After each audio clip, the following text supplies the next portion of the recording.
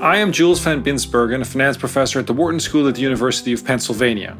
And I'm Jonathan Burke, finance professor at the Graduate School of Business at Stanford University. Welcome back to our show. And please keep sending us your comments. We really appreciate them. It's been great doing the show. That's all I can say, Jules. I completely agree with you, Jonathan. So today we have a very exciting episode ahead of us. We're going to answer the question, can people agree to disagree about important business decisions? And the surprising answer is they can't. That is, if there's disagreement at the end of a discussion, somebody in the room is making a mistake. So to understand that better, let's take a very simple example. Can you agree to disagree about whether a number is a prime number? So, just for those listeners who don't know this, a prime number is a number that only has two divisors, one and itself. For example, 3 is a prime number. Or 7 is a prime number. And the question is, can we agree to disagree about whether a number is prime? And of course, the answer is either a number is prime or it isn't. And so there's no room to disagree over this question. Right. So basically, it's very difficult to tell if a number's prime, especially if the number's large. In fact, Jules, that's the basis of the Bitcoin algorithm. The way Bitcoin works is the people that mine for new Bitcoins are actually mining for prime numbers. And what that means is the only way to tell if a number's prime is what we call a brute force method. You have to check every single divisor and see if it divides into the prime number. And so when we're talking about a very large prime number, and we have two people that have an opinion on this, there are really only two options here. The first option is people did the brute force approach and checked whether or not the number is prime, and therefore they can tell for sure whether the number is prime or not. Or if they didn't run the numbers, you simply don't know. Yeah, because there's no predictability with prime numbers. That's what makes the Bitcoin algorithm work. You do not know, unless you've done the brute force algorithm, whether the number is prime. There's no predictability. There's no pattern involved. So the choice is either you don't know or you've done the algorithm and therefore you do know. And so when somebody says, I think that the number is prime, that statement really has no basis. Exactly. And they're making a mistake unless they've either done the algorithm or they've announced, I don't know. So in summary, two fully rational people, that is people that never make mistakes, cannot agree to disagree on this particular question. Right. And what about other questions? What about the shortest route between two places? Can people agree to disagree about that? So no, clearly not. I mean, if two people have the same information and they have access to the same maps, then either the route is the shortest route or it's not the shortest route. We cannot agree to disagree on that issue. But what about the quickest route? Can you disagree about what the quickest route is? Well, now somebody might have more information about traffic than somebody else. And so perhaps because of that, we could disagree. What we're going to show on this show, though, is that even in that situation, you can't agree to disagree. And let's explore that. And the reason why this question is so relevant is that we see too often in practice that people are disagreeing. And in fact, I would say, Jonathan, I don't know how you feel about it, but I think that we're seeing more disagreement today than we've ever seen before. And so a lot of people say, why don't we just agree to disagree? But what we want to point out in this episode is, particularly in the context of business decision-making, that's a cop-out and it's not a smart strategy. It's not a cop-out, it's a mistake. Somebody is making a mistake. Now, let me just be very specific about this. What do we mean by a mistake? In a business decision, a well-run business, everybody has the same objectives. Obviously, if you have different objectives, you might have different decisions. Different motivations to have different outcomes. But that's not, in a well-run business, everybody has to have the same objective.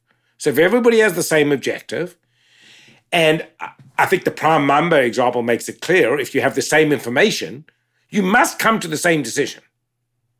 And so what we need to talk about in this situation is it's a very realistic assumption to say a good business, everybody has the same objective. I would say that's a definition of a well-run business. But it obviously is not a realistic assumption to say everybody in the organization has the same information. And it might seem obvious that if they have different informations, they could come to different decisions. And so let's now think about the case when they have different information. And so the guest that we have on the show this time is Robert Aumann, who has shown something quite astonishing.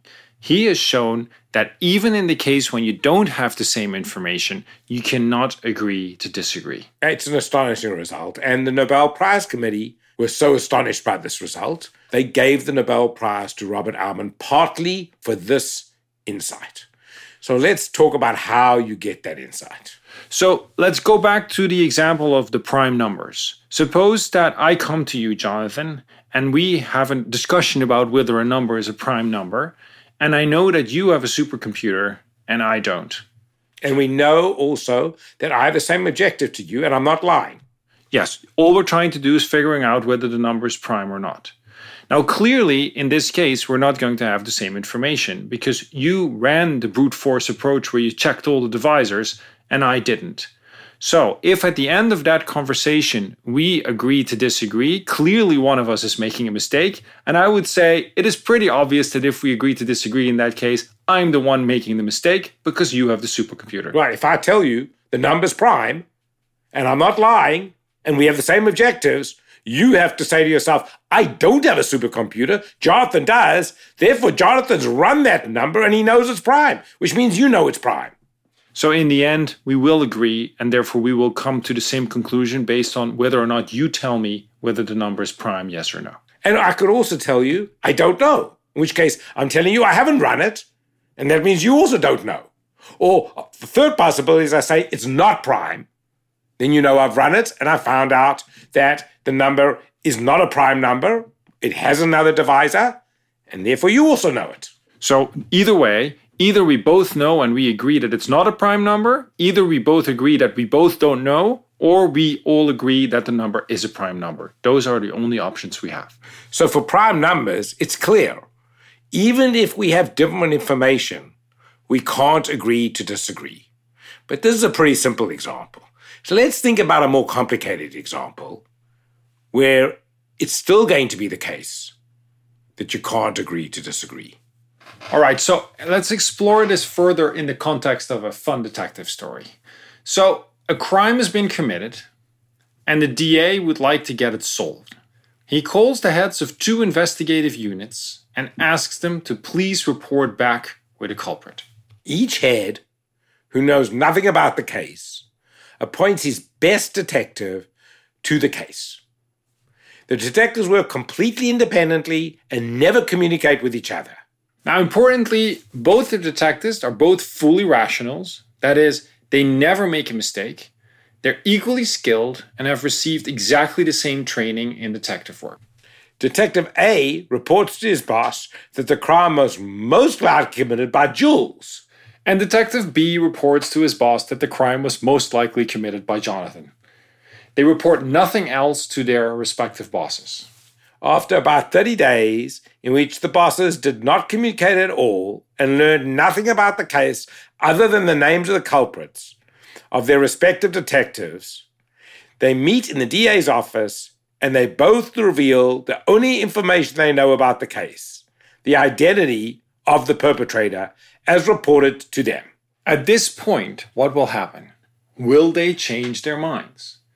The answer is that if they are fully rational, they must change their minds because they have the same information, which necessarily implies they must come to the same conclusion. In other words, let's just understand that. The only information they have is the culprit's name as reported by their detectives, which they've shared. So they do both have the same information. Obviously, one possibility is for them to now report that they simply don't know who committed the crime. Just as with the prime number example, it's either prime, not prime, or you don't know. In this case, it could be that Jonathan committed the crime, Jules committed the crime, or we simply don't know. I obviously think Jonathan did it. Well, in exasperation, the DA asked both detectives to join them and explain the basis of their decision to the group. Because they do not have an infinite amount of time, the detective's explanation cannot cover every single detail of information they know. Once the detectives are done, they leave the room. At the end of this, will the group disagree in their recommendations? Well, it's the same as before. The group has the same information, so they cannot agree to disagree. Now, why is that? Well, before the detectives entered, everybody in the room agreed. Any information revealed by the detectives is common knowledge to everybody in the room. So the DA and the bosses must update the same way. They thus still share the same information, so they must still be in full agreement. Okay, now for Aumann's insight. What about the two detectives? Can they agree to disagree? Because they do not have the same information. Each detective knows all the information that was revealed in the discussion in the DA's office, as well as any private information that she did not reveal during the discussion. So, if either detective does not agree with the group's decision, it must be because of something of relevance in her private information. Now, leaving aside the question of why the detective would not choose to reveal an important piece of information, both detectives know that they are both fully rational. Both detectives know that neither detective makes a mistake. So if one detective discovers the other detective has a different person who committed the crime, then that detective knows that the other detective has an important piece of information, and because of that, he must change his mind. Now, given that this extra piece of information exists, each detective and the other members of the group will reason that if they had that information, their own mind would also change, since they know their minds work identically to the detectives because they're fully rational too. So the result is they cannot agree to disagree. It's just as if I have a supercomputer and I know the numbers prime. You might not have a supercomputer, but you know because I have a supercomputer that therefore it must be the case that the numbers prime. You don't even have to work it out. Now, importantly, this whole argument does not depend on what either detective chose to reveal during the group discussion. Indeed, both detectives could have kept completely silent. The conclusion remains the same. The entire group, including both detectives, can simply not agree to disagree. And this is an astonishing result. Basically, it says, I do not have to reveal all my information. All you need to know is that I don't make a mistake. And then we cannot agree to disagree. And the power of this insight means that if we're all sitting in a room making a business decision, if we're disagreeing, somebody in the room is making a mistake. And like I often tell my students, it could be you. Definitely. But now let's go back to what is probably the key assumption of underlying all of this. And that is that we both have the same objective. So let's think that through a little bit. What if there is the possibility that you have another objective than me? I'm not even sure that you do, but I'm just suspicious that you have other objectives than me. How do I deal with that? Well, that is going to lead me, the insight that we have here will break down, right? If I have a different objective to you, then we could come to different conclusions without either one of us making a mistake. But what I would say is you're working for an organization that isn't optimal. Because in an organization, everybody has to have the same objectives. So another way of saying it is, the mistake is not everybody has the same objectives. So the organization should really work on setting the incentives better so that everybody's incentives are aligned to work towards the same objective. In fact, Jules, I would turn this around. I would say if in a business meeting we are disagreeing at the end of the meeting, then what we should all be thinking to ourselves is, what mistake are we making? Is the mistake that different people have different objectives? I want to be CEO and you want to be CEO and therefore we have different objectives? Or is it that somebody's truly making a mistake? They're weighing a piece of information too heavily, or they're ignoring important information. It could be either. It's like a red flag. Something's wrong. Absolutely. And it's important to then dedicate resources to figuring out what exactly is going wrong and why. So at this point, I think it's time to introduce our guest, Robert Aumann, who won the Nobel Prize in 2005, partly for this insight. Of course, the actual paper that won the Nobel Prize contains a formal mathematical proof that is much more subtle than our examples could possibly communicate. Welcome, Bob, to this show. Bob, let me start with a question I think is on many of our listeners' minds. Tell us how you had the insight. How did that work? Okay, very good question. Very good. Yeah, I was waiting for that question to come. That's very interesting. I'll tell you how it came about. There is in game theory, which is how I make a living. Okay, that's my racket, like they say in America. Okay, there is this concept of a mixed strategy. Now, what is a mixed strategy? It means when you have to decide whether to do A or B or C or D in a game, okay, in an interactive decision situation where you are pushing one thing and somebody else is pushing something else, then it may be important for you to not make a definite decision, but to mix your decisions. Because if you make a definite decision, let's take the game of rock, scissors, paper. Okay, everybody knows how that is played. Now, so rock beats scissors, and scissors beats paper, and paper beats rock. Okay, and so what should you do? Well, the two players, one has to show a rock or paper or scissors, okay? And they have to do it simultaneously. Well, there's no good solution to that, okay? Because if I put scissors, then you'll put rock, okay? So there's no right answer to this. So what you have to do is play at random, mix the three, rock, scissors, paper, each one with 1/3 probability. And that way, the other side will not be able to sort of jump on you, okay? He'll also do that, okay? So the answer is sometimes you win, sometimes I win. All right. Now, so that matter of mixing your strategies, it becomes central in game theory. And you mix your strategies. Let's say in rock, scissors, paper, you throw a die. And if it comes out 1 or 2, then you play rock. And if it comes out 3 or 4, you play scissors. And if you come out 5 or 6, you play paper. Okay. Now those are objective probabilities. Okay. And that works fine. But then it occurred to me, and this is many years ago, it's like 50 years ago. Okay.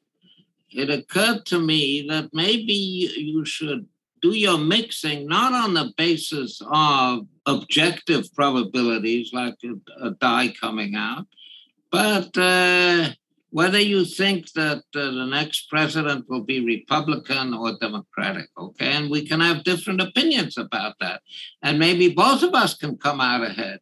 And I brought some examples where if we base our decisions on something which is not objective, but is subjective, where people could have legitimately different opinions, different probabilities, then we both could get out ahead, maybe, okay? And I developed that. And I published a paper about it, okay? In fact, I published it in the first issue of the Journal of Mathematical Economics, which was, I think, in 1972, something like that. And then I started asking myself, hey, Bob, is that possible? Is it possible for people to hold different opinions as to the probability of the Republicans winning the next election? Okay. You and I hold different opinions and we know about it. Is that possible? And I started thinking about this, and I started thinking and thinking and thinking. And one afternoon, this was in Stanford University, one afternoon I went to discuss this with Kenneth Arrow, who was perhaps the greatest economist of the second half of the 20th century. Let's be careful, okay? Undoubtedly, the greatest economy of the second half of the 20th century. I went and he was sitting there in the office of Frank Hahn, who was also a great economist. Both are no longer with us. And they were discussing, and I started discussing this matter with them. And then suddenly I had a flash of intuition that said, Bob, this is impossible.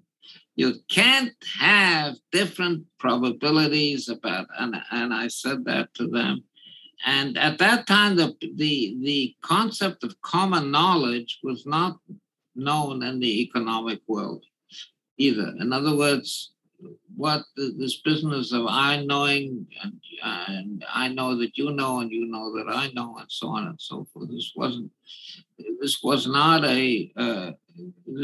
known to the economic world.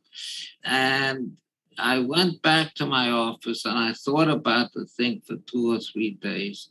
And I came to the conclusion that if there's common knowledge of different, you can't have common knowledge of different probabilities. So the paper I wrote in the first issue of Journal of Mathematical Economics, at least that part of it, it was another part of it, but at least that part of it became empty, okay? Because you can't have that. But it grew out of the idea of subjective mixing of strategies. Subjective mixing. But you know what I really like about this story? Well, is that the story is about you changing your mind. Oh, absolutely. Which, of course, is exactly what it's about. That's it. And right now I'm working on another paper, okay, which takes off from a paper I wrote not 50 years ago, like this one, but 25 years ago, okay? In 1995, I published this paper, and I'm saying, hey, no, it's all wrong.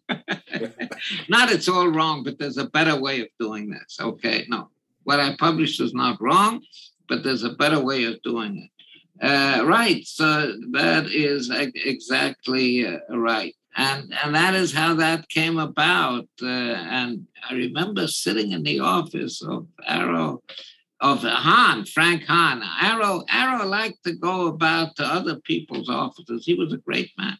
He liked to go about to other people's offices, okay, and talk to them. And I went back to my office and I had this insight. And then I thought, hey, this is pretty simple, Bob. Okay, I said to myself, this is not really worth publishing. And I went back to Arrow and I said, Arrow, it's Kenneth, it's this way.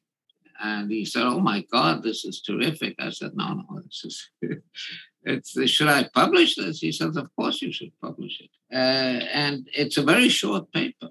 It's, 1, 2, 3 pages long, 3.5 pages long, something like that. Very, very short paper.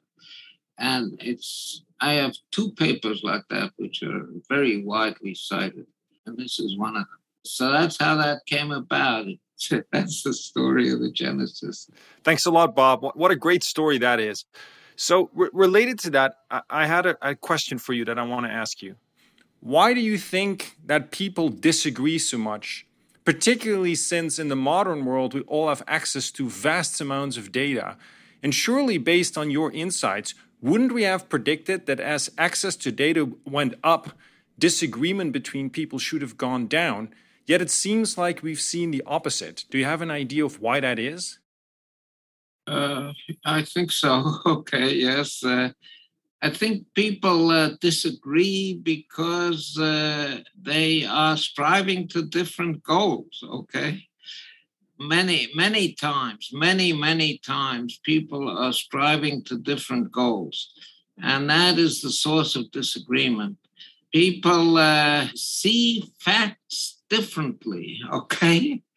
They look at the world differently. And I think the phenomenon that you have brought up, and that the more data there is, the more disagreement there is. Yes, that phenomenon could be because people find in the data, in all this data, they find items that accord with their view, okay? And they naturally latch on to those items that accord with their view. And the more data there is in general, the more items there are that accord with your view, and the more items that are there accord with my view. Okay, so it may make for even more disagreement. All right, I have one last question for you, very short question that comes back to what you said earlier, and I'm just curious how you think about it. You said we're born, we have, there's nothing to have a view of the world on, so there's no impression yet. Then everybody goes through different experiences, and that's really what determines your probability distribution at that point in time. But right now there is a discussion going on wherein people are claiming that certain information cannot be exchanged.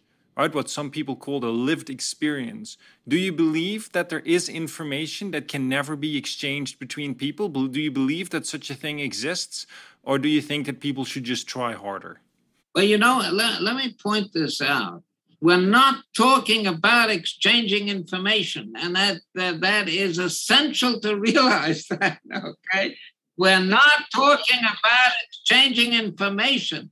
We're only talking about exchanging my probability estimate for a certain event happening and your probability estimate. So I say to you, my probability is, I think that this will happen. Let's say Biden will be reelected. Don't take this personally, but just I want to make it realistic. Biden will be reelected with probability 1/4. Okay, I give it 1/4. And you say, hey, Bob, that's crazy. I mean, he's doing a great job. People will be convinced of this. I give him 90%. So I say, well, you don't know the facts. I hold on to 1/4.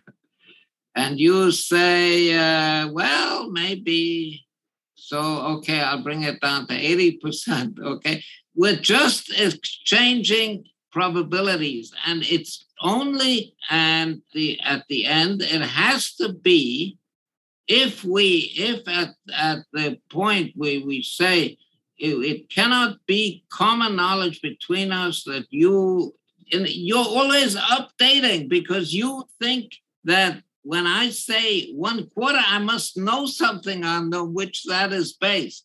And when I look at your 90%, I say, well, must be based on something. So I readjust, but it never becomes explicit what that something is. It doesn't become explicit, okay? So we're not exchanging information.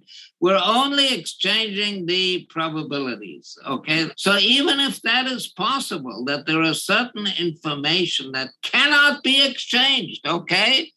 But you are basing your probability estimate on that, okay, then it doesn't matter that you can't give me that information, because I say your probability estimate, and I give full faith and confidence in you're not making some kind of mistake. Then I say, okay, you're on your information, which you can't give me. Even if you wanted to, you can't give. But on that, it's based on my information. Maybe I can't give you. Okay, but still, we have to reach the same conclusion. It's just like the two detectives. All they needed to do was report the culprits. They did not have to share their private information. Okay, Bob. I feel bad for how long we've kept you. Thank you so much. This has been really interesting. It was great to meet you. Thank you very much. Thank you. Jules, that was so interesting. It was so interesting how he had that idea. Yeah, and you know what I really liked the most about the interview is the deeper lesson that it had. Can you imagine really what he said? He said, because I was willing to admit that I made a mistake. And I don't know whether you noticed it too, but it was almost that he was giddy about the fact that he had done something wrong, that he had made a mistake. And by fixing that mistake, the payoff of admitting that he made a mistake and fixing it was winning a Nobel Prize. Now, how much better does it get than that? I think that's an amazing life lesson. You know, you can use what we're talking about today as a diagnostic tool. Think of all the disagreements you've had when you've been in meetings. In every one of those cases, somebody was making a mistake. Yeah, just think about all the hiring decisions that people make. I mean, how often do people leave the room still disagreeing? I mean, particularly in our profession, I think I've noticed this many times. You know, one of the things to remember is when people disagree, you know that somebody's making a mistake. That's not the same thing as saying that somebody else is correct. It could be the case that everybody in the room is making a mistake. No, and that's what we saw in the example of the detectives, right?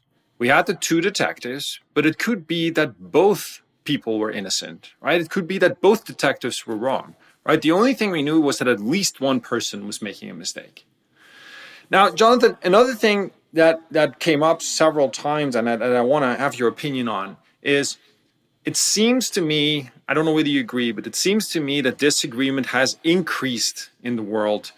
And I would have predicted that given all the data that we have, if you and I have a disagreement, all we have to do is go to the web, look up what the fact is, and then we're done with it.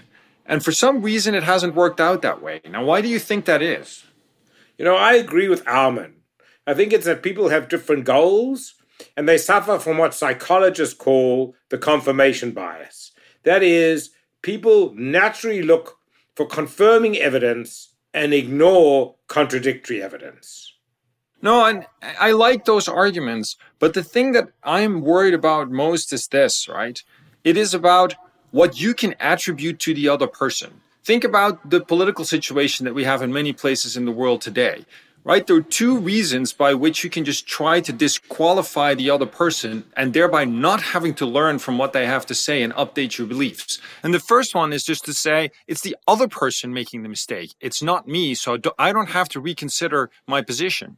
The other one, which I think is even nastier in some sense, is that you just attribute bad intentions and to the other person, meaning our goals are not the same, but it's not just even that it's not the same goal. I just say that the other person is a bad person and therefore I don't have to update.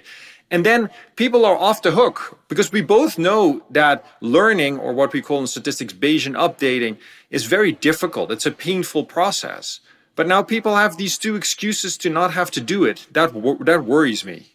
You know, I agree, Jules. You know, the basic insight here is if there's disagreement in the room, it means somebody's making a mistake. And you can just let yourself off the hook by saying, I'm not the person making a mistake, it's the other person. And you're off the hook. And I think that's a big mistake people make in business. They let themselves off the hook too easily. You know, if you think about it, let's just think about it in a very important decision that we've been dealing with in the last 2 years, which is how to respond to COVID. I mean, basically every county in America had a different approach. They can't all be right. Yes, somebody must have been making a mistake. Or more than, or all of them. Exactly. Well, Jonathan, I think that was a great episode. I'm really looking forward to the next one too, let me tell you. I mean, in the next episode, we are going to be speaking with Larry Summers on what I think is a very important question, which is, should we tax corporations? What is the rationale for the corporate income tax? I think it's going to be a lively discussion. Thanks for listening to the All Else Equal podcast. Please leave us a review at Apple Podcasts. We love to hear from our listeners. And be sure to catch our next episode by subscribing or following our show wherever you listen to your podcasts. For more information and episodes, visit allelseequalpodcast.com or follow us on LinkedIn. The All Else Equal podcast is a joint venture of Stanford University's Graduate School of Business and the Wharton School at the University of Pennsylvania and is produced by Podium Podcast Co.